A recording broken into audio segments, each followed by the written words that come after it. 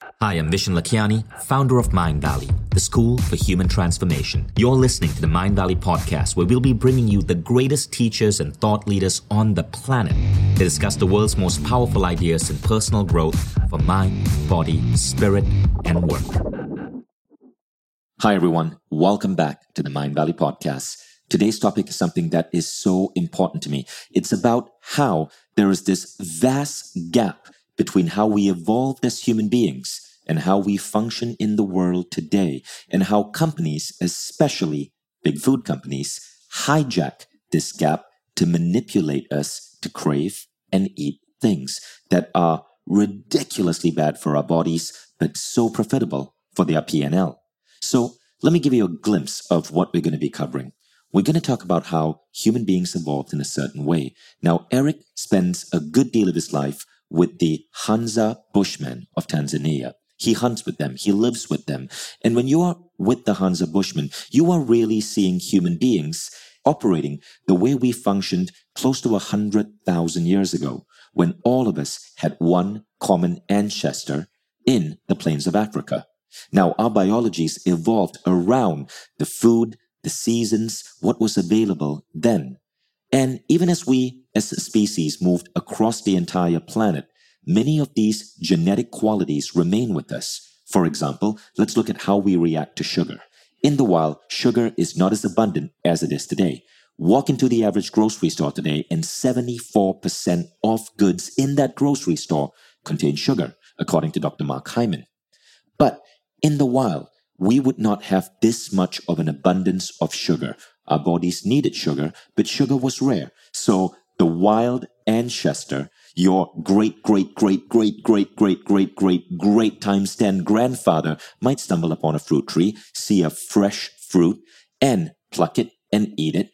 And the sugar would create a rush of dopamine to his brain, signaling his pleasure sensors, and that would make him want to eat more fruit and more fruit and more fruit. This was good for the tree because your great ancestral grandfather would poop out those seeds and thus plant more trees, and it was great for him because he was giving his body fuel. Now, because back then, this ancestor of ours was in competition with other animals and other humans, it may not be likely that he might stumble upon more fruit in the next couple of days. So he was operating well within his evolutionary guidelines to eat as much fruit, then to poop out those seeds, and then to spend the rest of his day hunting, gathering firewood, knowing that the next instance he finds sugar might be 4 or 5 days down the road. Again, this isn't the way we live today, but our biologies are wired for that. Today, what happens is you walk into the grocery store, every food substance contains sugar because sugar creates a rush of dopamine that gets you to eat more. So food manufacturers know that when they put sugar in a product, you're going to consume more of that product, finish it more often, and therefore buy more. But the impact on your body can be devastating. This is the evolution gap. This is how modern corporations hijack the way we think about food to force us to do stuff that is so against our biology. And they do it so well that we have made these a normal part of our lives. I mean, think about the billions of people every day who put substances like Coca-Cola into their body, thinking it's perfectly normal. So what you're going to learn in this talk are a couple of really interesting things. You're going to learn about the nuances of how the English language make us move towards food in a certain way. Have you noticed how fats are considered healthy, yet the word fat isn't seen as a positive term? You're also going to understand how to apply awareness to unhijack your brain, to remove the brainwashing from media, from televisions, from commercials, so that you're making the right decisions for you. You will understand concepts such as the food timeline, the food devil, and the food angel. These are sort of conversations that happen in your head around food, and you will learn how to direct these conversations in the right way so you develop healthier eating habits. You know, there are people who have watched this talk from Eric, and in the next 2 months lost weight just from understanding what's going on in their head. We received a letter recently from someone who had lost 8 kilograms after simply listening to Eric share these ideas in a talk, because he became specifically aware of what was going on in his head every time he walked into a grocery store. So this is going to be a really cool podcast. Do share it with anyone you know who might benefit from these ideas. And I think you're really going to love this, and it's going to make a massive dent in your lives.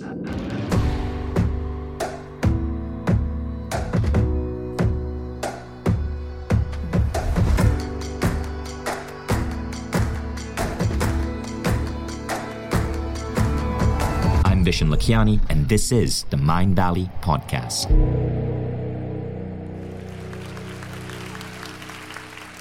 I want to introduce you to something that I call the evolution gap. The evolution gap, as I define it, is the gap between our genetic evolution and our social evolution. So it's the gap between our bodies, our minds, and the way our civilization is evolving around us. And I want to share my theory with you that almost all human suffering, all personal human suffering, is because of this gap. Almost all of it. Every time we're depressed or sad or upset or angry in a, let's call it a non-productive way, is because of that gap. And I want to share how that gap kind of works. I want you to think about something for a minute. How long we've been on this planet in some form. My grandfather found, up until recently, the oldest Homo sapien skull in the history of the world, 259,000 years old. The pyramids are 3,500 years old. Just consider that. And the truth is, humans probably started something in the realm of 5 million-ish years ago. And our social constructs did not change a great deal during that 5 million year period of time. It didn't change a great deal. So we evolved with those changes really slowly. And then suddenly we started taking massive turns. We started making massive changes in the way we live. And yet our software and our hardware did not make those turns with us. It cannot turn that fast. Evolution is like turning a massive ship. It takes forever. We are about 5 million years in the making. Like, it's a massive process. Humans first encountered dairy products about 7,000 or 8,000 years ago. And in that 7,000 or 8,000 years, all we've evolved is that a small minority of people on earth are not lactose intolerant. That's as far as we've gotten. We've not evolved a nutritional dependency upon it. We've not even evolved the ability to not get sick from it. Some people have evolved the ability to not get immediately sick in their stomach because they continue to produce lactase and they can break down lactose, but they'll still get prostate cancer. We've not evolved to deal with that change we made. And so I want to suggest to you that some of the challenges that you might have in relationships, in parenting, in running your business, in its social interaction, stem from these differences, that your instincts don't match your life, that the messages that you're getting from your body, from your software, don't exactly match your life. Does anybody feel like that occasionally? Yes. I'll give you an example. As a parent, one of my least favorite things in the world is mom guilt. I hate mom guilt. It's awful what guilt does to mom. My poor wife, we've got the most gorgeous little baby girl, and she is vivacious and intelligent and fun and excellent. And you know what? Every now and again, we need a break from her. Any parents on with that? And not only do we need a break from her, but she needs a break from us. This idea that two people are supposed to raise one child by themselves is insane. And it's brand new. Even 2 generations ago, the grandparents would be there, the uncles and aunts would be there. That's gone. I know some of you still have it, but it's fast leaving. My mother, not a baby woman. I'm lucky to be alive. She was a fantastic mom. I'm kidding. She's just not really into babies. My mother-in-law, not a baby person. My father and my father-in-law, same thing. They'll be great-grandparents in a couple of years, but they're not helpful now. So that leaves us on our own. It was not meant to be there. And now, to make it worse, not only do we sometimes expect 2 people to raise one, but we expect 2 people to raise 2 or 1 person. Sadly, too often a woman on her own to raise 1, 2, 3 children. And then judge her when we see her on her own, that somehow she's doing something wrong. Go for it. I dare you to try it. 1 on your own. And you know why it's so difficult? Because you weren't built for that. I have been out, as many of you know through Wildfit, to go and visit with the Hadza Bushmen on a number of times. I'm going again in a couple of weeks. I'm so excited. Just for those you don't know, what I'm talking about is proper hunter-gatherer, nomadic people. They do not have money, they do not have cell phones, and they have no Google. They know what they know. And I can tell you that when I've been in their camps, I shouldn't even call it a village because they don't have permanent placement. They don't live in one place. They move with the water, they move with the animals. And when I've been with them, I tell you, you come with me one time. Here's what I dare you to try to do. Figure out whose child that is. Figure it out. I dare you. And then you're going, well, what if they're breastfeeding? I'll figure it out. Still, I dare you because they share. They don't have the social hangups that we do. They want to breastfeed, they do it. It's just right there. They don't have to have a special booth in the airport where we hide our women in shame.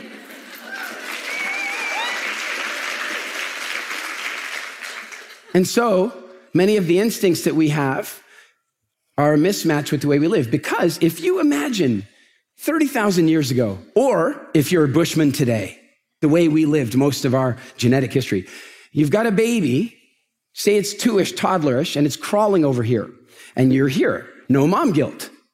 Make sense? Why should you have mom guilt? The baby's right there. Tiny bit of mom guilt, because there are hyenas. A little more mom guilt. That's what it's for. It's not for you to feel this horrible, seething, knife-stabbing pain when you're not with your child, even when your child is doing something socially healthy for itself.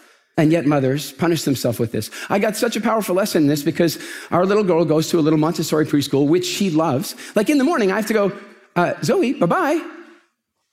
Zoe, bye-bye. Oh, bye-bye. She loves going. And so Elise sits at home and feels guilty about it. And I'm like, why? She goes, well, I should be with her. I go, do you want to be with her right now? Yes. Then go to the school and be with her because the school we picked allows that. Do you want to be with her right now? And if she says, well, actually, no, then I'm like, well, why don't you enjoy the time you have now to the maximum? No, you know why? Because the more she's enjoying herself, the more guilt she feels. Because there's hyenas out there.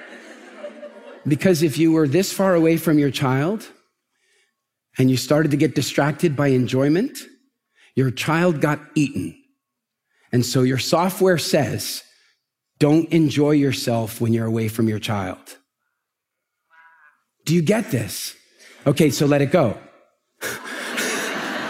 So let's do it with food. Let's do it with food, all right? I want you to think about food. Now, think of our evolution relative to food. Here's what we evolved to deal with. Food was incredibly rare. It was incredibly rare. In anthropological terms, we have this measurement. It's called calories per acre.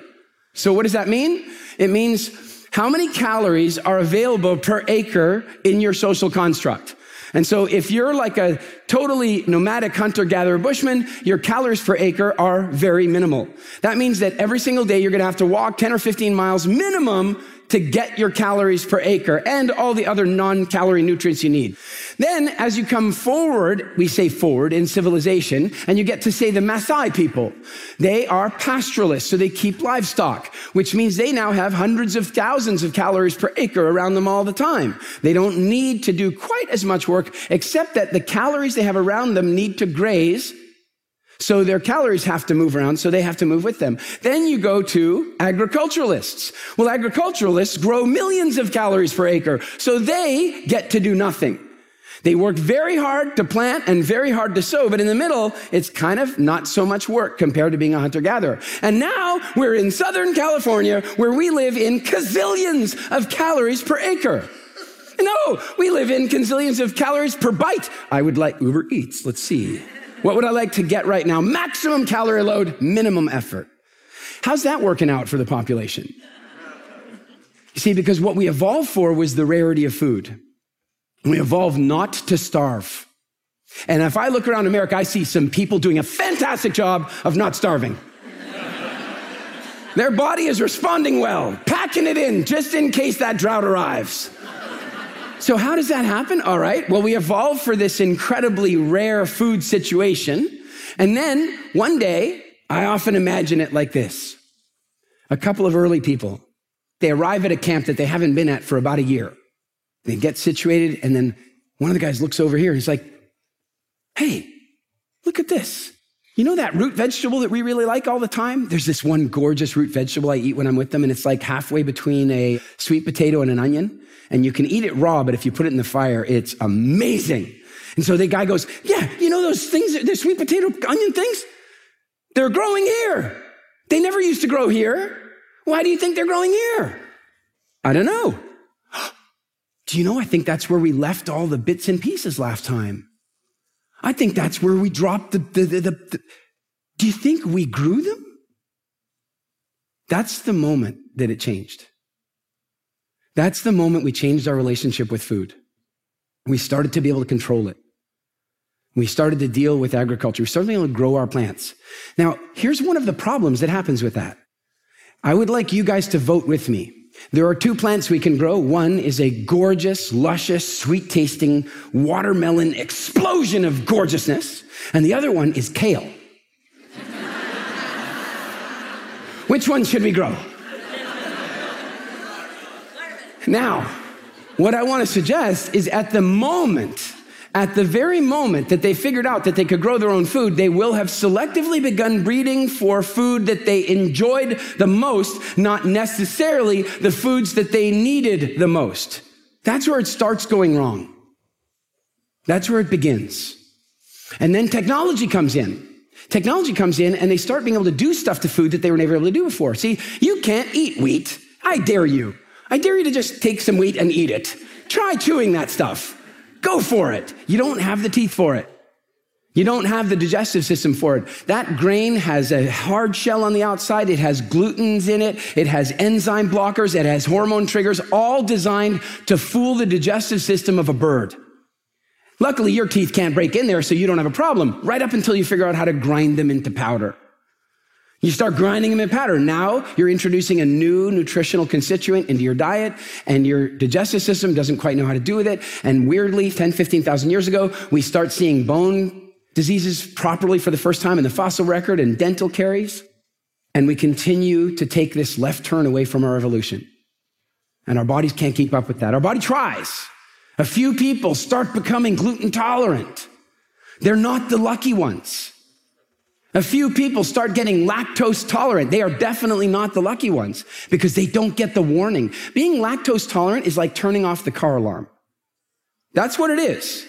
If you drink milk and you eat cheese and it doesn't make you sick, I am sorry, I wish it did, because then you wouldn't do it anymore. So then this left turn continues because we fast forward and we mass produce food, and then pretty soon we need to start getting involved in regulation, government intervention. That's a good idea, don't you think? And so the government goes out and they hire this incredible food scientist to develop the food pyramid. Go to develop a food pyramid. Now, this is apparently the first food pyramid is officially Swedish, but I know the story of the American food pyramid. They hired this woman and they brought her in and she designed this incredible food pyramid. It was good, but they wanted to get some expert feedback on it. You know, it's a good idea, don't you think? So who should we get? Should we get the United States Dairy Association? Should we get Kellogg? Because we did. And the beef growers and the sugar industry? Because we got them. And they took the pyramid and they turned it upside down. And the woman who created the pyramid said this: if you publish this pyramid, you will create an unbelievable epidemic of type 2 diabetes and obesity like you've never seen before. And they still did it. And she was right. Because our bodies are not built for this massive left turn. And not our instincts either. See, here's another one. Fruit was always seasonal.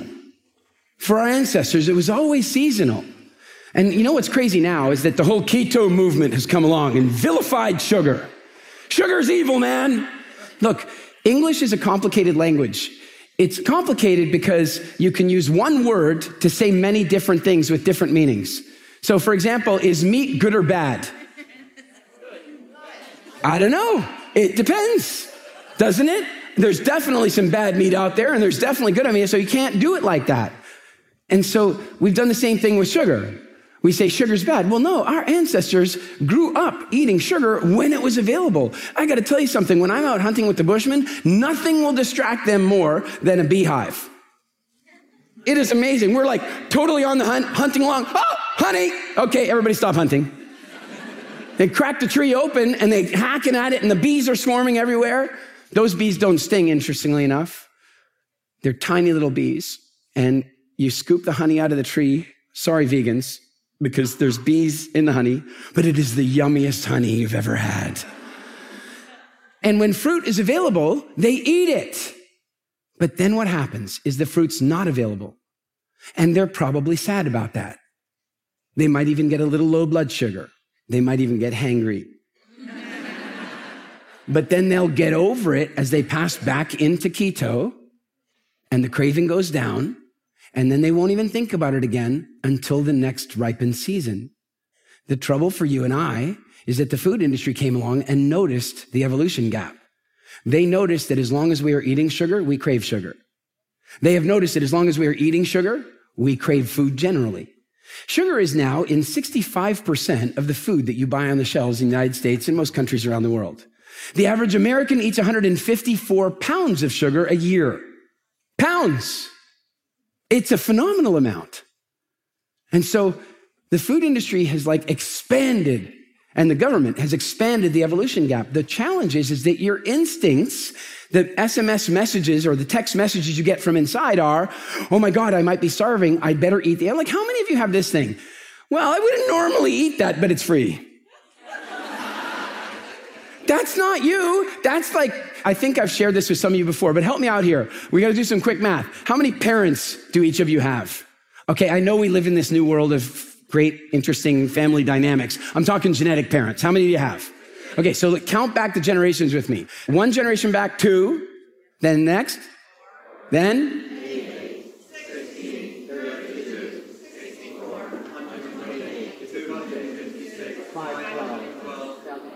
1,000. 10 generations ago, 1,000 great-grandparents. Are you with me? Carry on. Next one. Just go to 2,000. 2,000, 8,000, 16,000, 32,000, 64,000, 128,000, 256,000, 512,000, 1 million. 20 generations ago, 1 million people needed to meet without Tinder. And they then had to have sex in order for you to exist. That means at least 500,000. I'm hoping it was a lot more. At least 500,000 orgasms. I'm hoping more, but the point is that some of these instincts that we have, and you've got to imagine, those people lived through the most unlikely environments, the unlikely circumstances. They lived through incredibly difficult challenges. We live in the safest times in the history of times. In this room, about 20% of you, I've polled, about 20% of you have faced actual death. I don't mean theoretical. I don't mean the doctor said you might this and you that. I'm talking about you've been in a situation where in that moment, you actually thought you were going to die. About 20% of you have had that. I've had it a few times. I was in a casino in the Bahamas when 4 guys walked in with automatic assault rifles and started shooting. That's scary. I've been standing in Africa with my camera and had 2 white rhinos make a serious attempt at my life twice. So I've contemplated it. Only about 20% of you have had that. The other 80% haven't. That's great for you, isn't it? Aren't you happy you haven't had that? Go back 3 generations and how many of you would it be? All of you. Go back 10 generations and it would be all of you annually. Go back another 10 generations, it'd be all of you daily. Daily, you would have been dealing with stuff. Daily, there was a hyena over here. A couple of years ago, I did one of our Kilimanjaro adventures, and at the end, I was going to go off and visit with the Bushmen, and so I kind of extended an invitation to one of my Wildfit coaches, Yvonne, and she came along, and there were 2 of our Mindvalley photographers, Kirsty's here somewhere, and Karen was there with us, and they actually came with me to go visit the Bushmen. And it was interesting, because I thought what I'd have to do, sorry, a little sexist, wrong, I suppose, is that the women would probably want to stay back at the lodge. And I would sleep overnight around the fire with the Bushmen. That was my mistake. That's what I thought. And Yvonne was like, hell no. She's German. She's tough. She's a Wildfit coach, man. I'm coming out in the bush. And I'm thinking, well, look, the 2 Estonian girls, there's no way they're going out there. There's nails that could be broken. They really take care, right? No way. They're like, we're in. We're in. I should have known. They walked up Kilimanjaro like it was nothing. So I should have known. And we're out there. We get there. We lay out the sleeping bags. And then we discover a problem. I only have two sides. Because now we have to argue about who gets to, because suddenly the reality of it is there are animals out there. It's not here. You can go to East LA and feel a little unsafe if you like, but there's a different unsafe out there. There's no cell phone coverage. And so all of a sudden we hear this, and Karen goes, what was that? I go, it's a hyena. And she goes, what? How far? It's like 5 miles. She goes, oh, thank God. I go, yeah, that'll take it at least 20 minutes.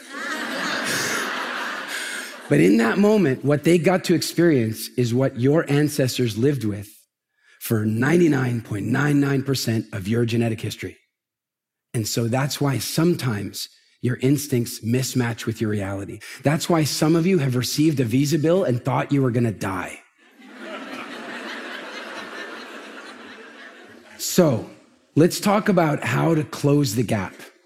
That's what the gap is, and that's how the gap gets created and how it impacts us. And that gives you an example with food, how it's happened. A little bit of discussion about how it can happen with parenting. By the way, do you think it's happened with relationships a little bit? Do you think? Do you think there's some things we're doing in relationships that are challenging our instincts? Do you think? It's interesting. So let's talk about how we close the gap. One is with awareness. Sometimes awareness is enough. It really is. Like all of a sudden, when I was talking to my wife about what was going on with Zoe, I pointed something out to her that one of our very good friends was also sending her little girl off to a Montessori school a couple of years before the one opened near our house. The difference was that she was driving 45 minutes out to the school, dropping the child off for a 2-hour lesson, and driving 45 minutes home, but not right away. She was waiting at the school because it wasn't worth driving 45 minutes out, dropping the child off for 2 hours, driving all the way back. It just didn't make sense. So instead, she would sit in her car and read a book while her child was in school. Guess what she did not have? Mom guilt. She didn't have any mom guilt because she knew that what she was doing was good for the child. Does this make sense? The challenge is that when you start to enjoy your time away from your child, that's what kicks the mom guilt in. And once Elise saw that connection, she was able to let it go. It doesn't mean that your body won't keep trying to serve it up. It doesn't mean your body won't go, hey, mom guilt. Then you got to go, no. And sadly, we have to go to logic every now and again to close the gap. We have to remind ourselves that we're not in this kind of danger. You know, is life happening for you or to you? See, like, do you really believe that? Do you really believe that all the time? No. And I want to give you an example of why I think it's important to really understand it all the time. I went to this obstacle course. It was an obstacle course that was about 35 feet in the air. And it was all these like balance beams and little discs on ropes that you had to walk across. And you're 35 feet in the air. So if you fall, you're going to fall 35 feet, except for the fact that you have a safety line on. So how do people walk across these things? Well, this is how you might walk across the balance beam if it's like 6 inches off the ground. But what if it's 35 feet off the ground? How am I walking across it now? And this is how a lot of us are living because we don't have faith. We believe that it's happening to us, not for us. So we're walking like this. Suddenly I'm walking across this balance beam going, I must look like I have a disability in my head here, but there's a balance beam. What's going on with me? Why am I unable to see this correctly? I have a safety line on.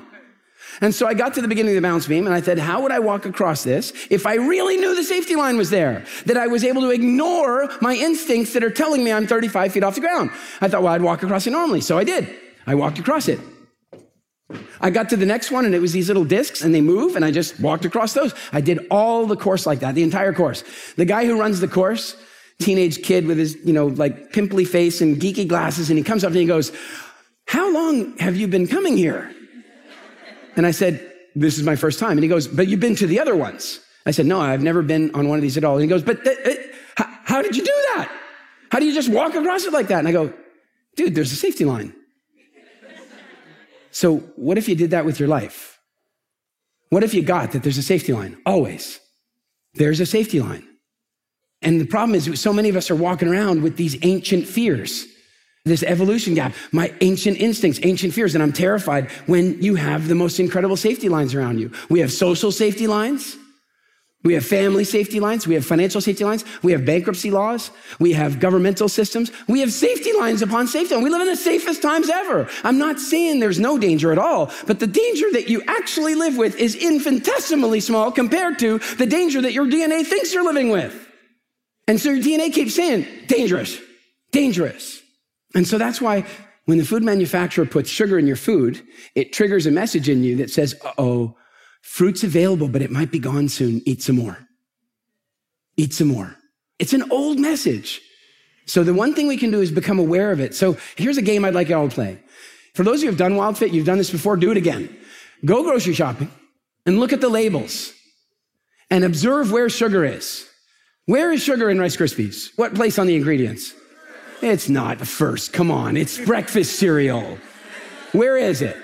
Second ingredient. Where is it in cornflakes? Where is it in Frosted Flakes? It is first. It's first. It shouldn't even be called frosted. It should be called sugar with corn. It's insane. And so what we need to recognize is that they're playing upon our old instincts, this evolution gap, and they're profiting from it. So when you read the ingredients, you pick up a jar of tomato sauce and you go, oh my God, sugar's the second ingredient. What? What I want you to do is take the jar and just smash it on the floor in the Whole Foods. If you do that enough, they'll stop stocking that stuff.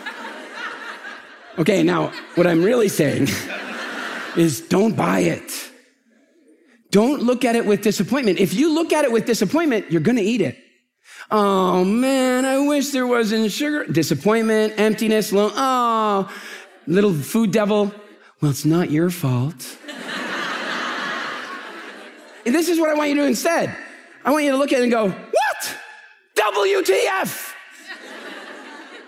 Get angry about it because it's there to manipulate your cravings. It's there to stimulate your appetite. It's there to get you to eat more food. So get angry when you see it. We can go and lobby the government all we like. We can try that. We can go and pressure our congressmen or our senators or what have you, and some of them are incredibly proactive. But if we really want the food industry to stop putting sugar in everything that we eat, we have to stop buying it. Or smashing it on the floor would be good too. So here's something else, is to actually pay attention to your emotional ride when things are happening. Your emotions, they're just a bunch of life coaches. Tell me some of the good emotions. Good emotions. Happiness, joy, love, anger. What else? What are good emotions? Shame, guilt, pride. They're good emotions as long as you're using them and they're not using you. I look at emotions like this big team of horses. You can ride them or they can take you for a ride. Joy is a really easy horse. You jump on Joy and Joy's like, hey, we're going for a ride. Woohoo, Joy. It's awesome. It's excellent. But if you get on anger and you don't have anger reined in, anger rides you under low branches. Shame. Shame's a tough one, isn't it? But here's the thing. People going, oh, shame, it hurts so. It's such an awful emotion. No, it's not. It's an emotion designed to make you a fantastic human being. The difficulty is the rules with which you bring it on. It's the rules that you use it with. So here's an example. Are there different rules about, say, sex relative to shame in different countries around the world? Yeah. Is the approach to sex different in America than in Germany? It is. It's different in a variety of ways, not normal ways. You go into a gym in Germany. I went there. I was staying at the Hyatt Hotel in Cologne, and I walk in to go to the gym. They had these like saloon doors. I open the saloon doors. I walk in, and there's these like women standing there naked. And I'm like, oh, walked into the wrong one. Walked out. Walk over, go, where's the men's changing room? We don't have one. It's unisex. Okie dokie. I can live with that. But the problem is when shame gets in the way, when shame holds you back from saying what you really wanted to say, from asking for what you really wanted to ask for being who you really wanted to be. And so then people go, I wish I could get rid of my shame. No, you just want to train it. You just want to get it under control. You just want to rein it in. Because has anybody ever met somebody with no shame? That's just unpleasant. It's just unpleasant. So what we have to do is notice that our emotions evolved over the last several millions of years, and our environment has changed dramatically in the last 15,000 years. And so that means that our emotions are not always the most accurate representation of the coaching we need in that moment. Is that true? And so we can bring some consciousness to that. So here's another example with food. Those who are in Wildfit, you'll be familiar with this, but it's called the food timeline. The food timeline. This is an odd question, but how many of you have ever eaten some food for a reason other than your physical sustenance? Oh, everyone. Okay, all right. So in other words, that's a fancy way of saying, how many of you have stuffed your face full of empty calories that had nothing to do with your sustenance, but had everything to do with you thinking it was going to change the way you felt? Who's done that? Okay. Just for fun, what are some of the foods that do that for you, or used to, for those of you in Wildfit who used to do this for you? Ice cream, peanut butter, chocolate, pizza. Oh, we know what they are. We know who the usual suspects are. All right, so here's what's going on. Is it possible that a person is feeling not great? Is that possible? Let's say they're feeling a little lonely, a little low, and then their food devil goes, how about a little bowl of ice cream? And their angel's going, dude, I'm gonna have to get new belts if we keep doing this. Yeah, but it's just this one time. Okay, you say that every time. I'm not gonna fall for every time. Yes, you are. And you give into it, right? Now, I know many of you don't anymore, but many people do. Now, here's what I want to ask you. Let's say on a scale of 0 to 10, you're feeling a 0 emotionally. You're in the bucket. You're in the bottom. You're feeling bad. So here you are, not feeling good. And then, how good is the ice cream going to make you feel? Really, truly, how good do you believe it's going to make you feel? 10 at least, if not more. If it's Haagen-Dazs, 11. It's going to do it. It's going to do the trick. And so excellent. Now here's the real interesting thing though. You're at 0. Your food devil and your food angel are arguing about that. Ever notice the food devil has a number of personalities? Like I discovered the other day a new one, but some of the ones that I've been aware of for a while, like how many of you can't stand whiny teenagers? Anyone whiny teenagers? Like, don't raise your hand if they're with you. Jeez. But like whiny teenagers, right? Nobody likes that. Really? Because the next time you're trying to talk yourself into eating something that you don't want to be eating, I want you to listen a little closer because I think you are the whiny teenager. I want you to hear about, doesn't your food devil kind of go, oh, come on. The other kids are doing it. Doesn't that happen? Whiny teenager, that's one personality. Then there's another personality, and that's the drug dealer. That's the drug dealer. That's like, come on, just one Cinnabon. Just one. You don't even have to finish it. And these ones are free. And then I discovered another one the other day. This woman comes along. She goes, I don't have any food dialogue. I don't even talk to myself about food. I got nothing. I got no food dialogue happening here at all. And I go, well, how does it go? She goes, I walk into the kitchen. It says, go get some cake. I go, okay. Who says that? She goes, I don't know. Well, so you got some food dialogue. Somebody's saying something. And I said, describe to me. What is it like? She goes, well, it's just this voice and it says, go get me some cake. And I go, oh, her food devil's wearing that wife beater t-shirt with food stains on it. Woman, give me some ice cream. Yes. So we've got these different food devil personalities. And the more we can become aware of them, because some of you, over the next couple of days, your food devil's going to talk to you and you're going to go, oh man, that's what Eric's talking about. And it's going to begin to give you consciousness about it. And so here's my question. You finally give in to the devil. You decide you're going to do it this one time. When do you start feeling better? When do you start feeling better? Do you feel better when you have the first bite? Do you feel better when you smell it? Or do you feel better the moment you gave yourself permission? Do you get how dangerous this is? It was never the food that made you feel good. It was the permission and the rebellion. And as soon as you gave yourself permission and rebellion, you released serotonin and dopamine, and you started feeling good. And then you ate the food. and you linked the food to the feeling good, just like Pavlov's dogs. And this happened to you when you were 6, and it's still happening today. The food never made you feel good. Now, unfortunately, it'll amplify it because these high calorie, high sugar food, you'll eat it in and it will double your serotonin production. It'll double your dopamine release. And so now you'll feel even better. Man, you guys, some of you have played this game with me before. We're about to order pizza and ice cream. For those of you who have done Wildfit, it was the old days. It was before.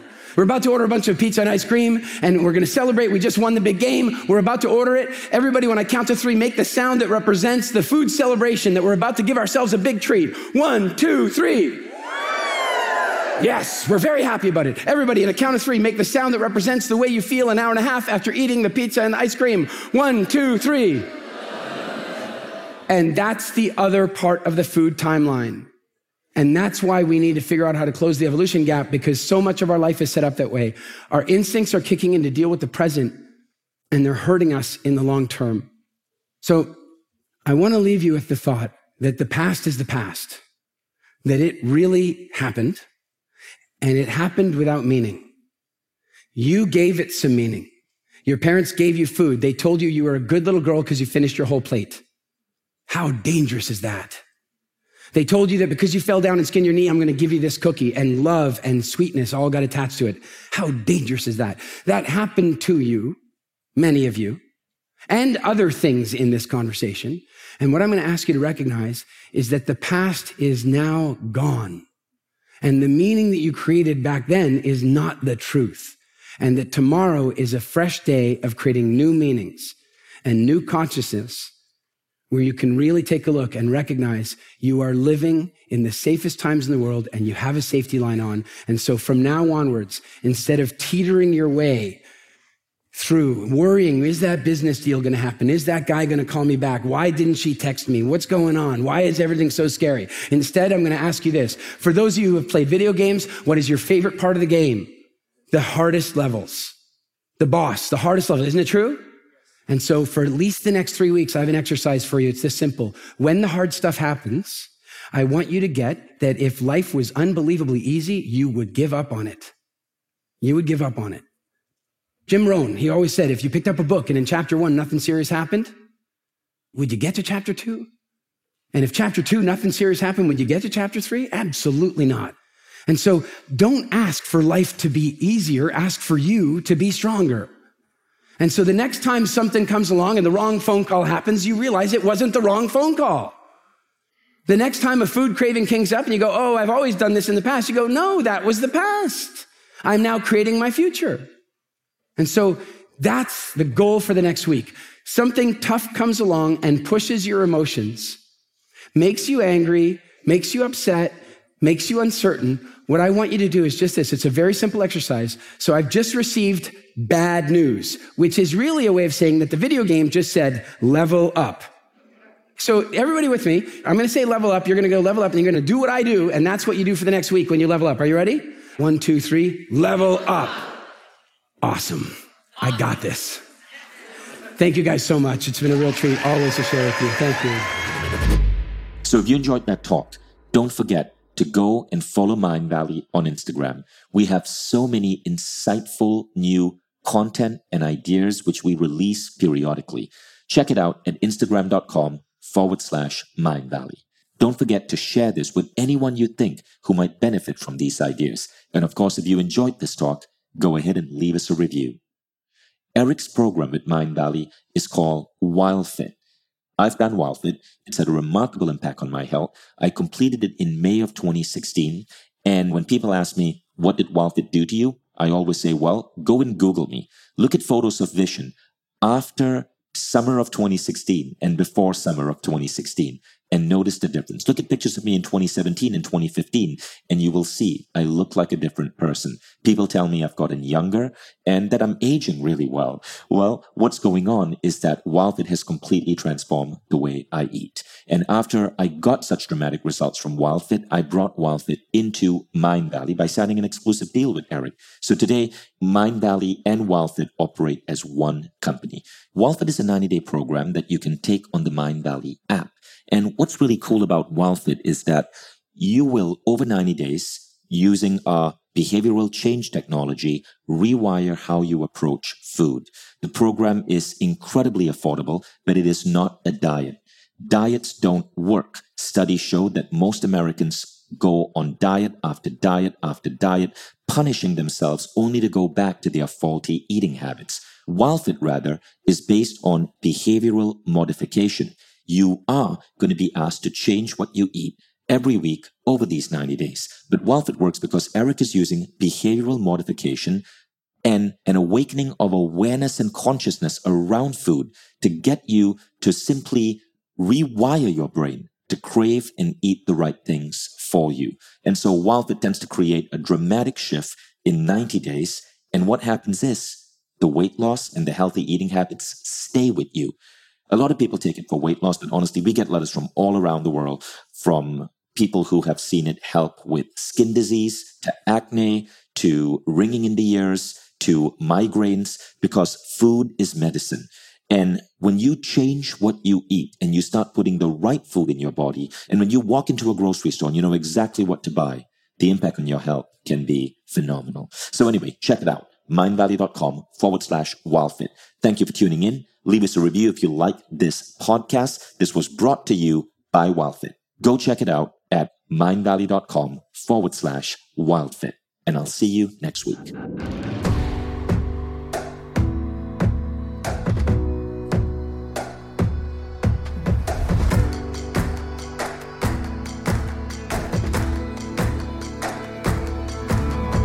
I'm Vishen Lakhiani, and this is the Mindvalley Podcast.